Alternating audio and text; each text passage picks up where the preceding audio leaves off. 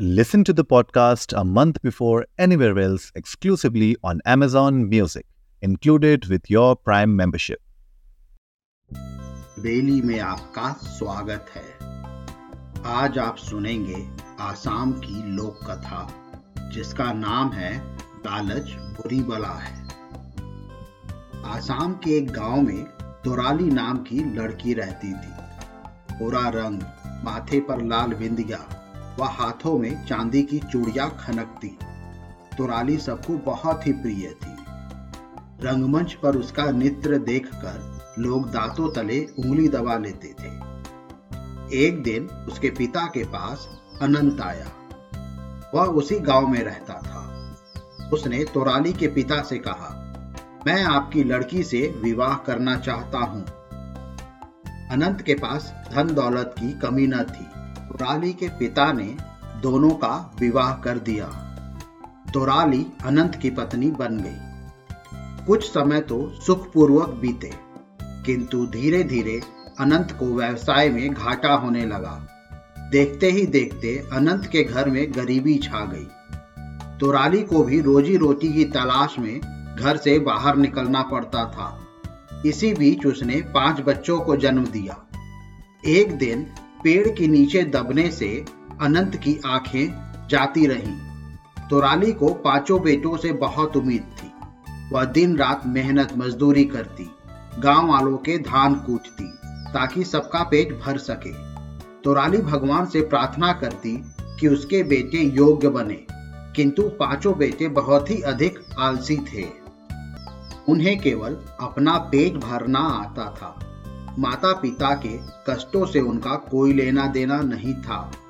तोराली ने मंदिर में ईश्वर से प्रार्थना की कि उसे एक मेहनती व समझदार पुत्र पैदा हो, परंतु उसने बालक की जगह एक सांप को जन्म दिया। जन्म लेते ही सांप जंगल में चला गया। तोराली अपनी फूटी किस्मत पर रोती रही। तोराली के 5 बेटे उसे ताना देते, तुम माँ हो या नागिन, एक सांप को जन्म दिया है तुमने। अनंत के समझाने पर भी लड़कों के स्वभाव में कोई अंतर नहीं आया। कई दिन ऐसे भी आता जब घर में खाने को कुछ न होता। 5 बेटे तो मांग मूंग कर खाना खाते। अनंत और तोराली अपने 6ठे बेटे सांप को याद करते और रोते।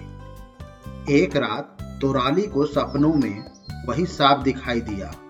उसने कहा, माँ, मेरी पूंछ सोने की है। मैं रोज घर आऊंगा। तुम मेरी पूंछ से 1 इंच हिस्सा काट लिया करना। सोने को बेचकर घर का खर्च आराम से चलेगा। तोराली ने मुंह पर हाथ रख कर कहा, ना बेटा, अगर मैं तुम्हारी पूंछ काटूंगी तो तुम्हें बहुत ही पीड़ा होगी। नहीं माँ, मुझे कोई दर्द नहीं होगा। सांप ने आश्वासन दिया और लौट गया।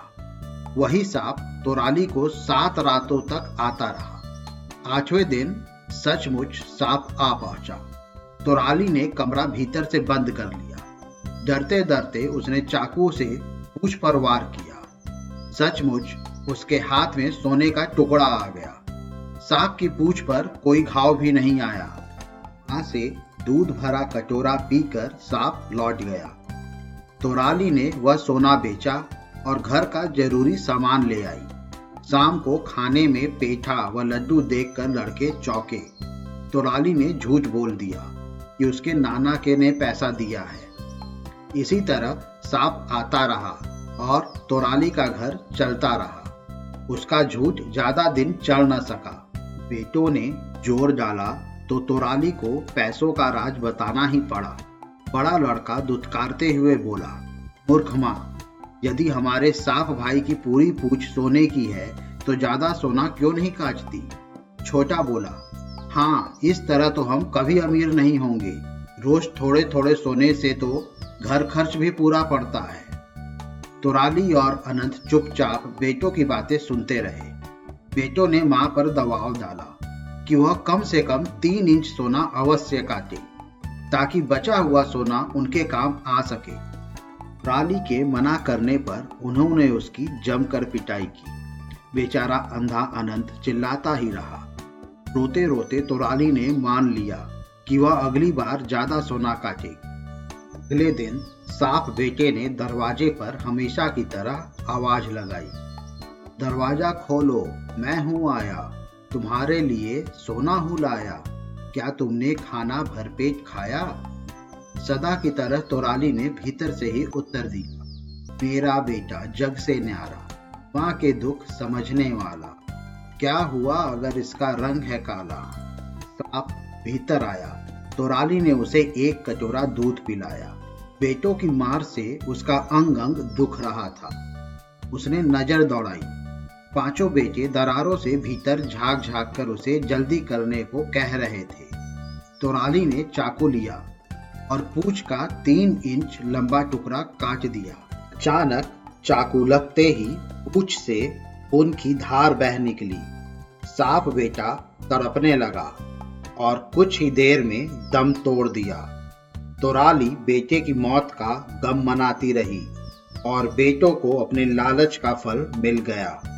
हाँ, वह 3 इंच टुकड़ा भी 3 घंटे बाद मांस का टुकड़ा बन गया। मुझे उम्मीद है आपको ये कहानी पसंद आई होगी। ऐसी ही और कहानी सुनने के लिए हमारे चैनल को लाइक और सब्सक्राइब करें। इस कहानी को ज़्यादा से ज़्यादा शेयर करें। जल्द ही मिलते हैं एक और नई कहानी या किस्से के साथ। तब तक के लिए धन्यवाद।